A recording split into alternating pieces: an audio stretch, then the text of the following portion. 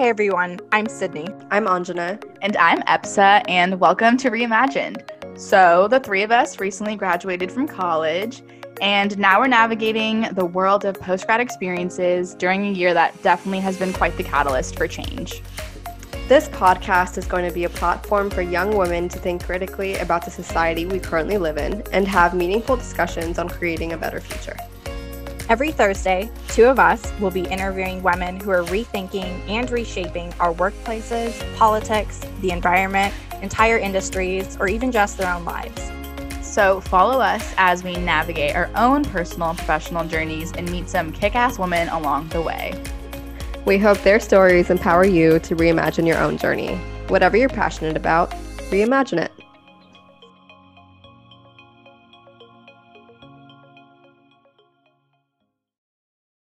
Sid, if you were to drop everything and start a business, what would it be? Well, it would be my bakery, of course. The thing that I knew that. the thing that I think about when I'm not at work, or even when I'm at work, let's be real. But yeah, it just, obviously it is something that I would love to do, but it just seems so hard to drop everything and pursue that on a whim. Mm-hmm. Yeah. What about you? Do you have I definitely want to start a business at some point. I just don't know what it would be. However, I am more than happy, Sydney, to join you in this endeavor and taste test your products. Yeah, be my recipe tester. Yes.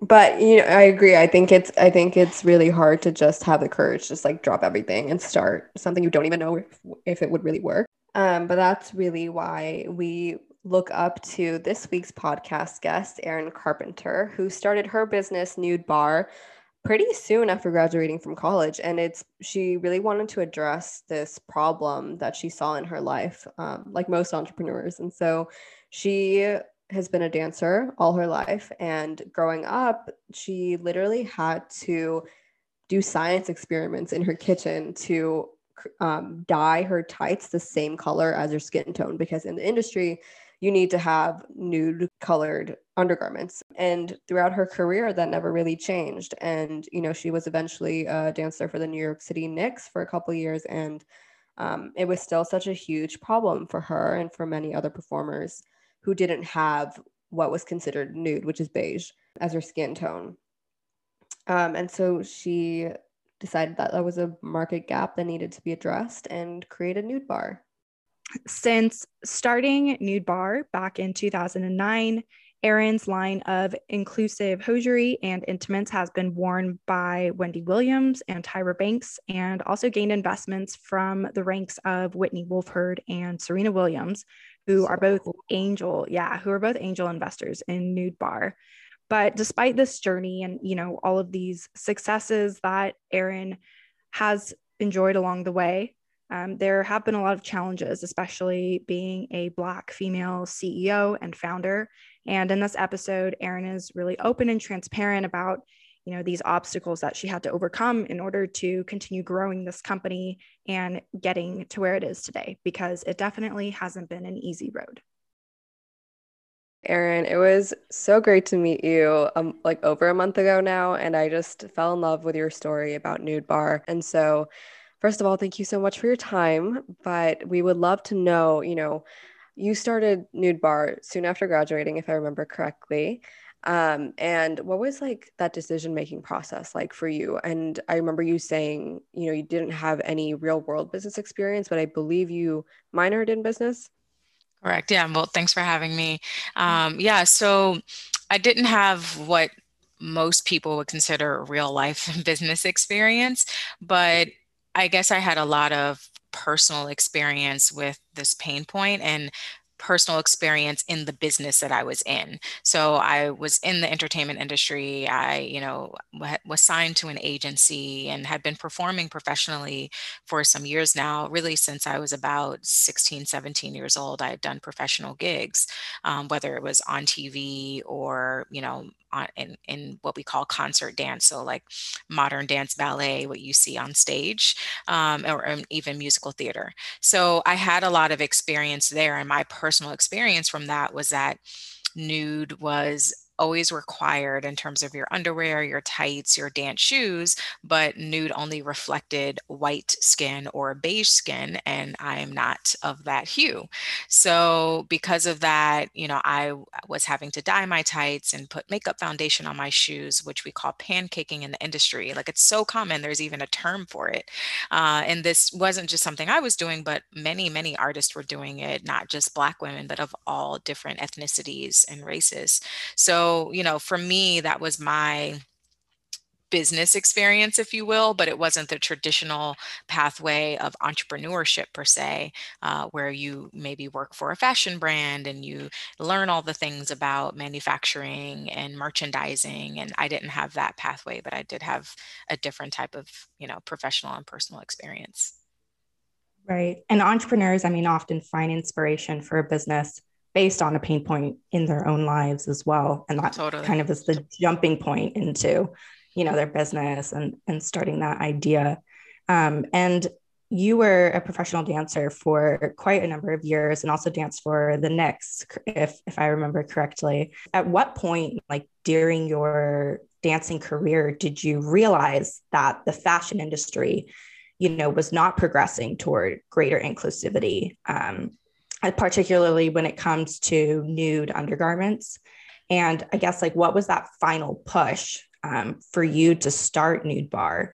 Yeah, I always knew that this wasn't it wasn't progressing. I had been very frustrated by this dilemma of figuring out my own nude and, creating my own science project in my kitchen on a weekly basis since I was a teenager. But I guess the biggest turning point of like, wow, no one's really going to do this is I always assumed that as I got further along in my career, that one day this would all change. But one day I was getting fitted in the wardrobe department for an American Airlines commercial that I was getting paid really well for. I got residual checks for it for a few years. So it was a union job. It had a really large budget. And I kind of assumed that once I got to that level of my career where we had access to a lot of things, or the wardrobe department or the company had access to a lot of things, that this problem would all of a sudden kind of go away. But it didn't. And I was even talking to friends that were in big Broadway shows, what very well-known Broadway shows, that were frustrated by this issue, and their wardrobe departments were trying to figure out how to get the proper skin tones for everyone performing. And so it just kind of hit me that, like, wow, this isn't going away, because the manufacturers clearly are not doing anything to make something that is more inclusive to, the industry or even the world we live in. And so that was around, I think, maybe like 2009, 2008, that, that realization happened. And then in 2009, after talking to many friends, some in the industry, some in other, professional careers, I then just decided to, in 2009, incorporate the business and spend some time figuring it all out. So 2009 to about 2011 was when I was just like trying to figure out funding, learn about manufacturing, and things of that nature. In terms of just getting started, what really led me there was that at the time that I was dancing for the Knicks, so I was signed to an agency, which is how I did a lot of commercials simultaneously while performing as a Knicks City dancer. And then I have a BFA in ballet, so I also have a lot of friends in the industry that are, in ballet companies and modern dance companies, and just am very connected in that circle. And at the time, I was also teaching barre fitness classes for a company in New York City. And one of the other teachers I was talking to about this idea that I had. And I was also nervous about telling people about it, because when you're a first-time founder, you're always worried, like, oh, is someone going to steal my idea and all of that. Right. So I was not really sure who to talk to about it, but for whatever reason, I was talking to this teacher about it. And she said, oh, well, this other teacher who was, in the New York City studio as well, she manufactures the grippy socks for the studio. You should talk to her about how to manufacture and all that kind of stuff. And I was like, okay, great. So set up some time to talk to her. And it turns out that socks, because of the type of machine it's created in, a circular knit machine, is the same machine that you would use for socks. So she could really point me in the right direction as far as like what types of factories to look for, what type of machinery I would be looking for in these factories, and things of that nature. And she just pointed me in the right direction, and that felt like I was on the right path. I felt like, okay, I'm supposed to be doing this. Wow. I love that. Yeah. And people can be so, helpful too, and like willing to help if it just comes to like asking questions. And were you starting Nude Barre, from my understanding, then it sounds like you were still managing, your full-time job, you were teaching barre fitness classes, plus starting, to research and get the beginnings of this company off the ground. It sounds like a lot to balance. Yeah, for sure. I definitely was a crazy person. So, yeah, I was teaching like 15 to 20 classes a week. I Wow. was at that time, I was still dancing for the Knicks. I was still signed to my agency and going on castings throughout the day.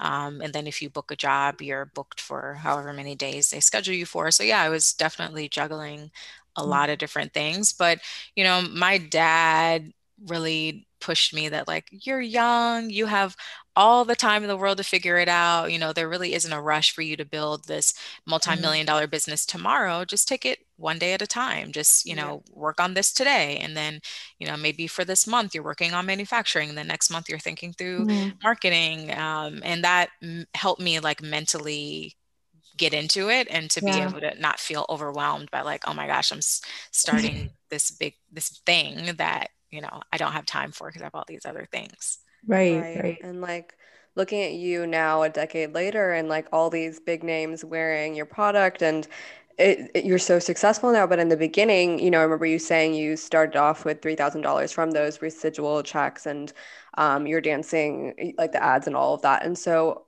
what were the hardest moments of like that early stage? Honestly, there's so many.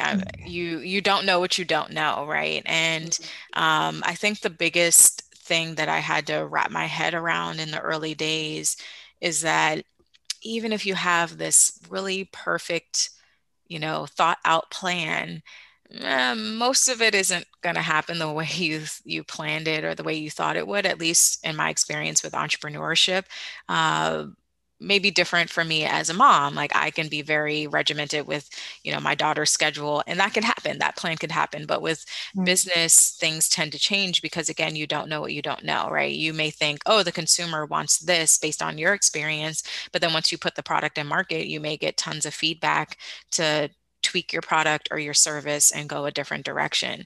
And so for me, the beginning days was really just all about being flexible and being a strategic thinker. Okay, so this didn't work. Now what are we doing? Versus quitting. I definitely meet a lot of women who want to be entrepreneurs, but things maybe don't go exactly the way they planned it. And they're like, well, maybe this isn't meant for me to do. And that's not necessarily the case. I mean, I do believe in that. I do believe in like, there being signs along the way, or, whatever you believe in, God, whatever it is that you believe in, and you being led and guided in those ways. I 100% believe in that. But at the same time, when it comes to entrepreneurship, it's a lot about just like being flexible, figuring it out, strategically thinking about the next step and the next, moving forward. So yeah, so I would get I would get migraines in the beginning, like just being so frustrated that, the sample that I got from the manufacturer didn't come out the way that I imagined it. And I thought I was communicating very clearly my vision and what I wanted. But for whatever reason, I didn't get the same final product. So then I had to think, okay, how can I re-explain this? How can I get that message across that makes it really clear as to what it is I'm trying to make? I thought, I made a list of my first 100 friends that I thought would buy the product, and definitely less than half of them first bought my product, right? So I had done all my projections based on like, okay, these first 100 people are going to buy the product, and literally wrote down their names, and then these next 200 people are going to buy it, and I that's how I did my math, and that didn't happen, and that's, you don't know what you don't know. But it turns out a lot of times friends and family don't actually buy your product when you first launch it. That's just how it goes. It's not unusual in your entrepreneur journey. So anyway, just, yeah, Yeah. the being flexible. Have you had to really make any huge pivots since you put the product in market? Like something just really wasn't working? Uh, I can't really think of anything off of the top of my head that's been like a complete pivot. Mm. I think we've been pretty true to like the general origins of the brand. The only things would be I originally started with, I think, like 20 shades, and then eventually it was 18, Mm. and then we moved to 16, and then now we're at 12. So I wouldn't call that a major pivot, but that was for me at the time, it was a hard decision to make because I really wanted to have this full holistic, perspective of nude and skin tones. And I was concerned that, well, if I cut colors or cut shades, then I won't be offering that. But ultimately, even still with the 12 shades, we continue to be the most inclusive brand that exists in the undergarments category with our 12 shades. Most brands are making much, much, much less. So, Right. we're still winning there. But for me, I had to really look at the data when it came to investing in inventory and what was selling, what was not selling, listening to the feedback from the customers of, well, this color is pretty similar to the color next to it. And, Mm. maybe we don't need that color. Right. So iterating based off of what you were hearing from customers and those who were buying. Yeah, it also just sounds like, I mean, fashion and like merchandising as an industry, when, like you were saying, having to deal with the manufacturers, there's so much like involved, and then shipping and packaging. And so, like in the early stages, were you handling all of this? How many Mhm. years was it before you started to grow your team? I mean, I did this by myself for a really, really long time, like Mm. literally inventory coming to my apartment, Wow. carrying, 20 boxes up and down, my walk-up apartment and things like that. I Mm. did that for a long time by myself. And I think I brought in my first intern to just help out with some of that stuff and Yeah. shipping. Like I was literally shipping every type that any customer was getting. I was setting up the social media pages, replying to all Wow. the comments. Like I was doing all those things by myself. And then interns came in around, maybe it was like 2012, 2013, probably more like 2013. And that was one person that I think she was working with me like once a week or something. So still I was pretty much doing it by myself. Yeah. And then I brought on like contractors around 2014 or so. Mm. Yeah, so it just had been a long time. And even still, like contractor is basically a part-time person. So Right. still doing a lot of it by myself. And then literally just hired full-time. And I came on full-time, like formally in terms of like pay, salary, benefits, all that kind of stuff, this past September. Wow. Congratulations. That's Thanks. awesome. Yeah, but it took so long and it's like so much hard work. And I mean, we were talking about this with another entrepreneur yesterday about like how much we glorify that entrepreneurial journey, but we only really see like the end of it, right? Right. And Yeah. Or it's so just the much growth. highlights. The Yeah. highlight reels, right, Yeah. right. Um, Yeah. Yeah. And I mean, for me, a lot of that slow growth of like team and things of that nature really just boiled down to the lack of capital to grow the mhm. business. It's not, Mm. I mean, if I would have gotten venture funded, in 2014 or even in 2012, like I would have hired full-time people back then, but that Yeah. wasn't, my pathway. Like we were talking about earlier, I started the business with $3,000 in my dancer savings, which is really Wow. crazy to think about now. Like now looking back, like I would never do that now. Like that's just, I Yeah. don't even know what I was thinking and why I did that. Because like when you think about the math of like how many SKUs, inventory, the minimum orders that you need to get, like $3,000 is like getting you nowhere. And Mhm. then you have to like package it and ship it and all these Yeah. things. So I mean, I don't know what I was doing, but somehow obviously I'm here and somehow I did it. But like there was no way from $3,000 that I can hire anybody, No, you know, right. Right. that quickly. It was impossible. But, you know, there are lots of companies that raise venture capital like right out the gate, and they can Mm. get all of those ducks in a row. And, you know, that wasn't my journey. Also, first of all, those shipping costs really creep up on you. They're like ridiculously expensive. But let's talk about that. Like what were the issues with raising venture capital like this all this time for you? Yeah, I mean, ultimately the whole pipeline is just fairly broken by, you know, the fact that most investors are white men, and they're investing in people that look like them. And this, I mean, Hmm. this isn't new news to you. This, you know, tons of articles have talked about this. And Yeah. so a lot of times when I was pitching in the early days, so in that period between 2009 and 2011, I was trying to actually raise outside capital, but everyone was saying no to me. And that was for a few reasons. One, because they didn't truly understand what I was building and why it was that important and needed. And I think, again, when you don't have people from diverse backgrounds in, you know, writing checks, how can they understand? Yeah, you know, their experiences in life are limited.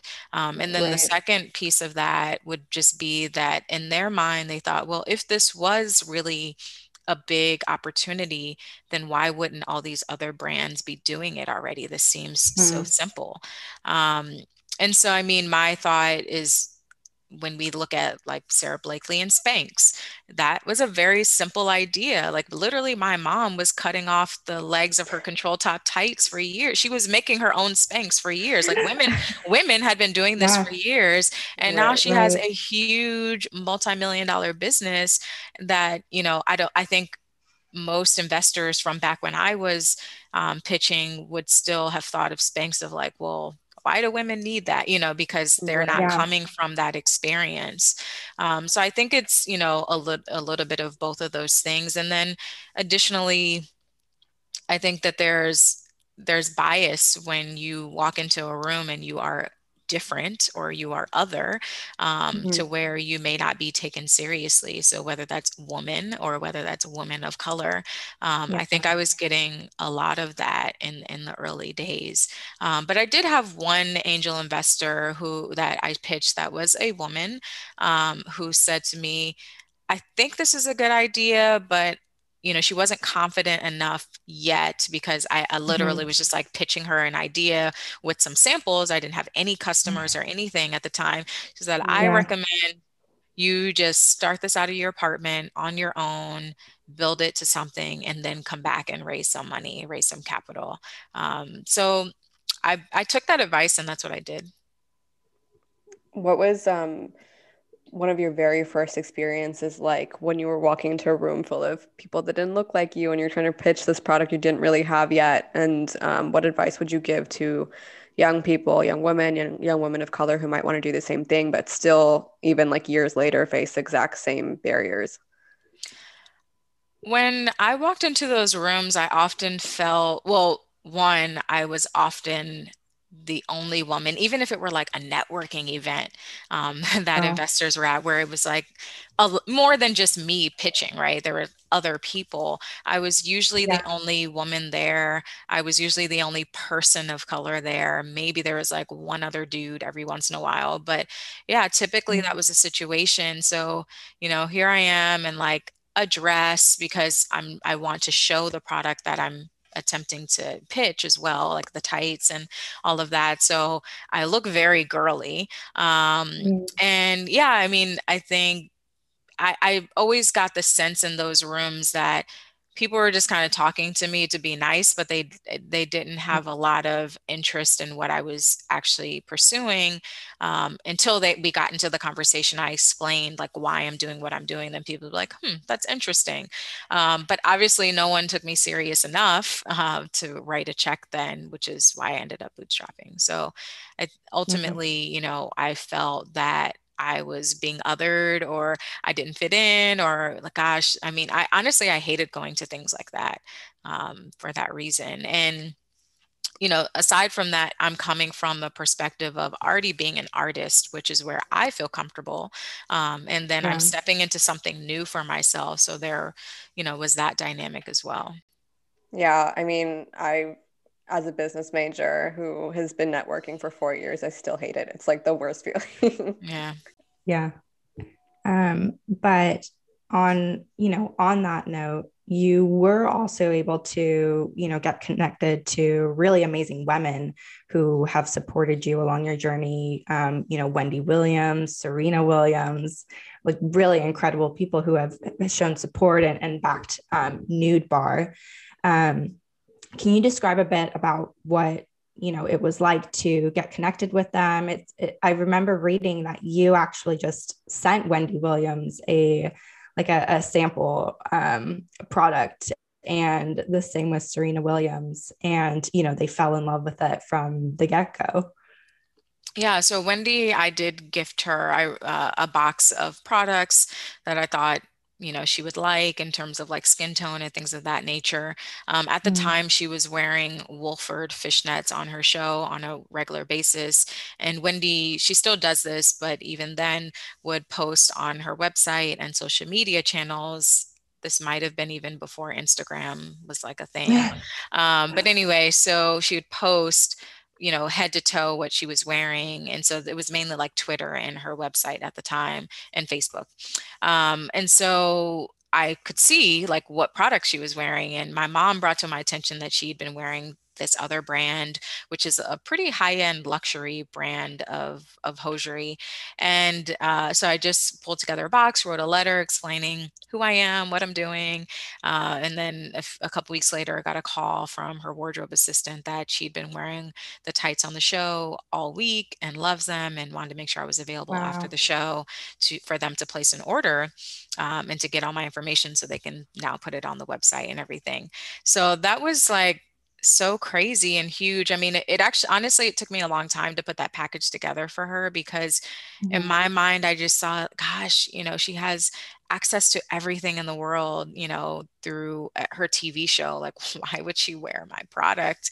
But after this box was like sitting on my kitchen table for many weeks, and I was like procrastinating writing this letter, I finally just somehow got the guts to ship off this package to her, and it worked out. And then later, as far as, I mean, the awesome thing about Wendy posting, then Tyra Banks stylist reached out and Laverne Cox became a customer, like many other people, where I was getting a lot of visibility with the product that way of people reaching out, wanting to buy or just like anonymously buying on our website. Serena, I didn't gift her product from day one. She actually was buying on the website and then reached out, wanting product for a certain tennis match that she had coming up. And that was, kind of the start of that relationship. And then later we got down the pathway of like, hey, I'm raising capital. Yeah. Wow. So very exciting times. I mean, when I first got invited to the Wendy show to see her in the product, as a gift, basically, or a courtesy, inviting me to the show, that was very emotional. Like seeing her like walk through the double doors live in my product, like, on a TV show. It kind of felt like, I don't know if you can identify with this, but like when you're an artist and you create something, or like a choreographer, you choreograph something and you finally see the piece, the performance live with the costuming and all of that, is like, wow, like that from my brain, like that baby that I created is like out in the world now. It felt like that kind of, but in a different way. So yeah, it was like very emotional. Feeling. Yeah. That feeling of your, idea, and like you were saying, something in your head literally coming to life and being a tangible product that people are wearing and supporting. So yeah, I can imagine that must feel incredible, especially after all of the hard work that you were putting into this too. Yeah. Right. Yeah. And what was it like years later, doing the pitch competition for Serena Williams and Whitney Wolfe? So meeting Whitney and meeting Serena, this was me meeting both of them for the first time.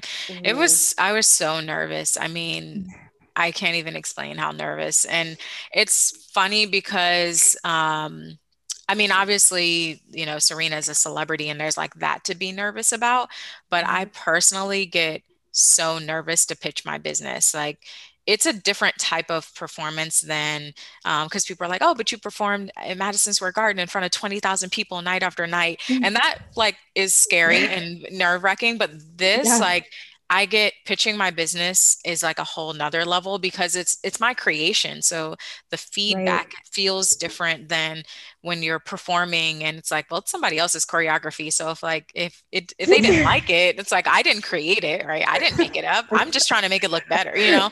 So it's like a different version of performance, you know what I mean? So that one, honestly, at the time, like I was getting to the point where I really needed outside capital, and so much needed that for me. Like, I needed this win. I needed for us to get funded. So meeting them, there was like the nervousness of meeting a celebrity, the nervousness of pitching my business, the nervousness of like, I need this really bad, like right now, like I need this. So, and then also I was still breastfeeding my baby. When I went to meet them, it was in California. So I flew from New York to California to meet them in person, and like brought my less than a year old baby. I think she might have been like 7 months old, drug her out there. It was like my first flight with her. So I was like nervous about that. So there was just like a lot going on and it was very crazy. But, once I got in the room with them, I felt fine. Like I felt it was so different from any other pitch I'd ever experienced, which was usually to a man, where they got it. They understood what I was doing. They were just so nice and kind and just like telling me so many things they loved about the branding and the packaging. And I just never gotten that reaction when pitching my business before. It was just so different, almost like too good to be true kind of moment. That was just like so memorable. And my baby got to come in and meet them. She'll never remember this, but I have photos of it. But yeah, and so it was just like really special, and just it meant a lot that they really were like, wow, because even at that point I was still teaching, 15 to 20 fitness classes a week. I wasn't performing anymore, but I was still doing that to fund my business. I was, still in bootstrap mode. So, I was explaining, my typical day to them, teaching at night, running the business during the day, being with my baby simultaneously during the day. And they were just like, whoa, wow, oh my gosh, and I think at least in my experience with pitching male investors, I always felt like I needed to hide those things. I felt like those things were kind of viewed as negative, that I wasn't taking the business serious and things of that nature. But really for me, like, well, I'm taking it so serious that I'm like hustling hard to do this. Like, I'm not playing games, Right. Yeah, it sounds like such a stark contrast between being in a room full of white male and investors, in that group versus being in a room with women and women of color who get it. You don't have to constantly be like defending, yourself in front of them. So yeah, it sounds just hiding like things. Complete difference. I remember chatting with you and, talking about how we were so excited about winning this pitch competition. You really expecting things to pick up after that, but it still didn't, even post, so you have Serena Williams' name, you have Whitney Wolford's name. And I know that was a struggle for you. And I would love to just talk about, the unique challenges that Black entrepreneurs face, especially Black women. And we already talked about, the investing aspect of it. But in terms of like other ways of gaining capital and any other thing that you could touch on. Yeah. So, I mean, just, as a Black female founder, we know the statistics are so poor in terms of Mm-hmm. venture funding that they're getting. Like it's less than 1%, which is just crazy. And, you know, that's a hard thing to have to navigate every day, because especially if you're in founder groups or you're around other founders that are like, yeah, I just raised $1 million, with this idea, or we don't even have any revenue. It's like, what? And that is a whole different experience for Black women. It's like, Right. I was constantly being told that we should be further along, that we should have this and we should do that, and all of these things, and no one actually writing the check. And that was very, very frustrating in the beginning. So, Mm-hmm. yeah, even with having those checks, like, sure, I was getting interest and people were taking meetings with me, but still no one was actually writing the check. And um, it took several months later before we were able to get, another big push of a check. But still, even with their investment, because they're angel investors, it wasn't quite enough to like I mean, we were pretty much at zero, like no inventory, like zero, pretty much sold out of most of our inventory. No like full-time team. I'm still not taking a salary. Like there was so much work to do to like really get the business humming that, we needed more checks. We needed more cash in the bank. Yeah. And, yeah. So, I mean, in terms of other sources of capital, what I ended up doing was I joined an accelerator program, called Launch with Jason Calacanis. He's pretty well-known Mm, Silicon Valley investor. yeah. So he was my third check-in, and he was another one that just like got it. Like when I pitched him, and ironically, when I pitched him to get into the accelerator, I pitched also, it was like a panel, with Mm, the other investor is now our lead investor for our current round, which I didn't know would happen in the future. But yeah, I mean, Jason just really got it, really believed in the business, really loved that Serena and Whitney were on board. He was the third check-in. And then a part of his accelerator program is really focused around raising capital. So just getting you in front of so many investors, fine-tuning your pitch. right. And I mean, honestly, I think he really helped us close the round. So yeah, and then he put in more money. So yeah. Love it. Speaking a bit back to, like your journey and choosing to start Nude Barre, for many years, larger companies, when it came to things like makeup, clothes, or even band-aids, hadn't created diverse offerings because, they assumed it just wouldn't be profitable. They didn't think it was a good business decision. And we've seen that, this hasn't really changed until recent years. And so it seems like many people who, come from underrepresented groups often do have to choose between, staying in a space or at a company and trying to drive change from the inside out, or leaving and creating something on your own, similar to your experience. And did you ever at any point think of joining a larger company and choosing that first path of, trying to change the, undergarment industry from the inside out, or also just any advice for people just who might be navigating, that situation or that decision? Yeah. And short answer is no, I did not. I never really imagined myself in any of those environments. But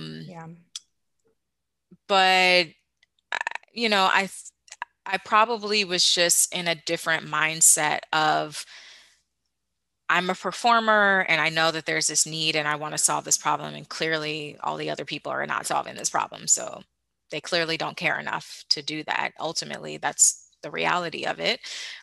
So I never had an interest in joining those companies to drive change, because they experience the customers enough to know, or at least the feedback, where they should know better, really. I mean, to be honest. And yeah, clearly they don't care enough, so they're not doing it. So why not me? And I think also I always had an entrepreneur spirit. Like I was like the kid in elementary school making bracelets and selling them, and all of the like I was always that type of independent Yeah. person. Like I started my own dance club, outside of school as a young person. I sold Mary Kay in college, like literally had tons of makeup under my bed, which the business model there is like you buy the makeup wholesale and then you sell it at retail. So you're like an independent salesperson. It's basically your own business. So yeah, so I've always just have been an entrepreneur. I've obviously also worked for people, but just through things that I'm passionate about. Like I'm Yeah. passionate about movement, so therefore Mm-hmm. was in the fitness industry. Right. Yeah. Yeah. And for, when talking to entrepreneurs, it does always sound like there was just, it was in their blood, or was something that was bound to happen. It was just a matter of when and what, they were going to start. So Yeah. Right. And I mean, I definitely, I think there's value in working somewhere and getting the experience and learning why things are happening and why things are not happening. And even I would say maybe I would never say it's a regret, but it would have been nice if I did work for a company that's in manufacturing to learn about manufacturing versus having yeah. to learn things the hard way on my own and it taking a lot Mm-hmm. longer to produce a product. Sure, but ultimately, as I mentioned before, with my dad nudging me to start this business, like I was young, I was in my early 20s, like I have all the time in the world to figure those things out. There was no rush, there was no Yeah. competition to, be here by X point in time. Right. So, Right. Right. Speaking of competition, and like now that you've seen, so much success for your own business and a lot of pressure from society for these larger companies to now diversify their offerings, are you ever afraid of, competition from any of these larger companies? no, honestly, since we've had more, people come into the category of skin tones, because when I first incorporated in 2009, and even when I launched in 2011, Mm-hmm. like there was no one out there doing that. I mean, there was like one other business, and they're out of business now, but there was like one other business doing this. So, um, at the time in the early days, I was constantly having to really explain what we're doing, like the change we're making. Like, okay, this is a different type of nude. I mean, we would even get emails and phone calls from Wendy watchers. I would be like, yeah, I want to get the nude one. I'm like, okay, well, tell us more about your skin. Like, what we need a starting point. And the whole concept of like your nude is individual versus beige was really like mind blowing to people. Like it was kind of a hard Right. concept for them to wrap their head around. So all that to say that with competitors coming into the space, it's actually been helpful because we have to do less explaining to the consumer, less explaining to Mm-hmm. investors or partners and things of that nature. It's being explained through other people, but the benefit of Nude Barre is, one, we do have the most options on the market, so truly inclusive, and then two, we're coming from a very authentic place. Like we've been here before. Right. Inclusion was a buzzword. Right. And so what's next for the future of Nude Barre? Next steps are just continuing to grow. My team has been growing pretty quickly.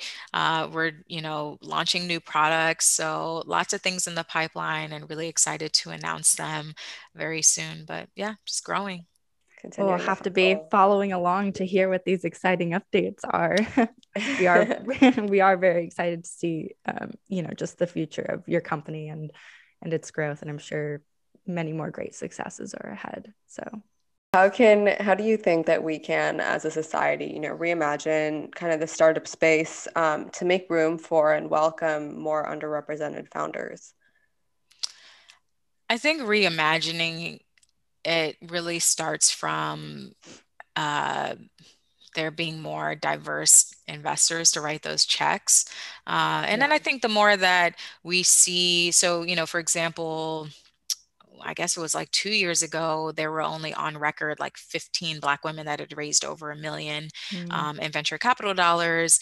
And I think by the time I raised my money, I was maybe like around, like, at least from what I could see from what was recorded, like around 40 something. But at the end of 2020, it ended up being like 99 or some women that had raised over $1 million in venture capital dollars. And I think for me, when I saw that, like, wow, there's other women, and I knew some of those women that had raised $1 million, that was encouraging to me. That was, that made me feel like, okay, there is someone out there writing the checks. I just have to find those people.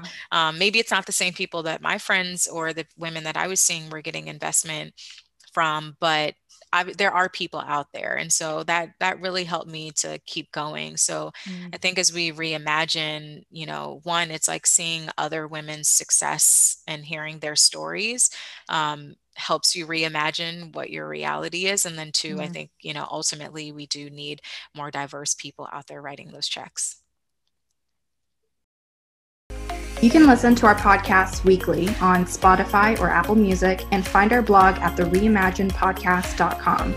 Follow our Instagram and LinkedIn at The Reimagined Podcast to stay up to date on all the things we're reimagining.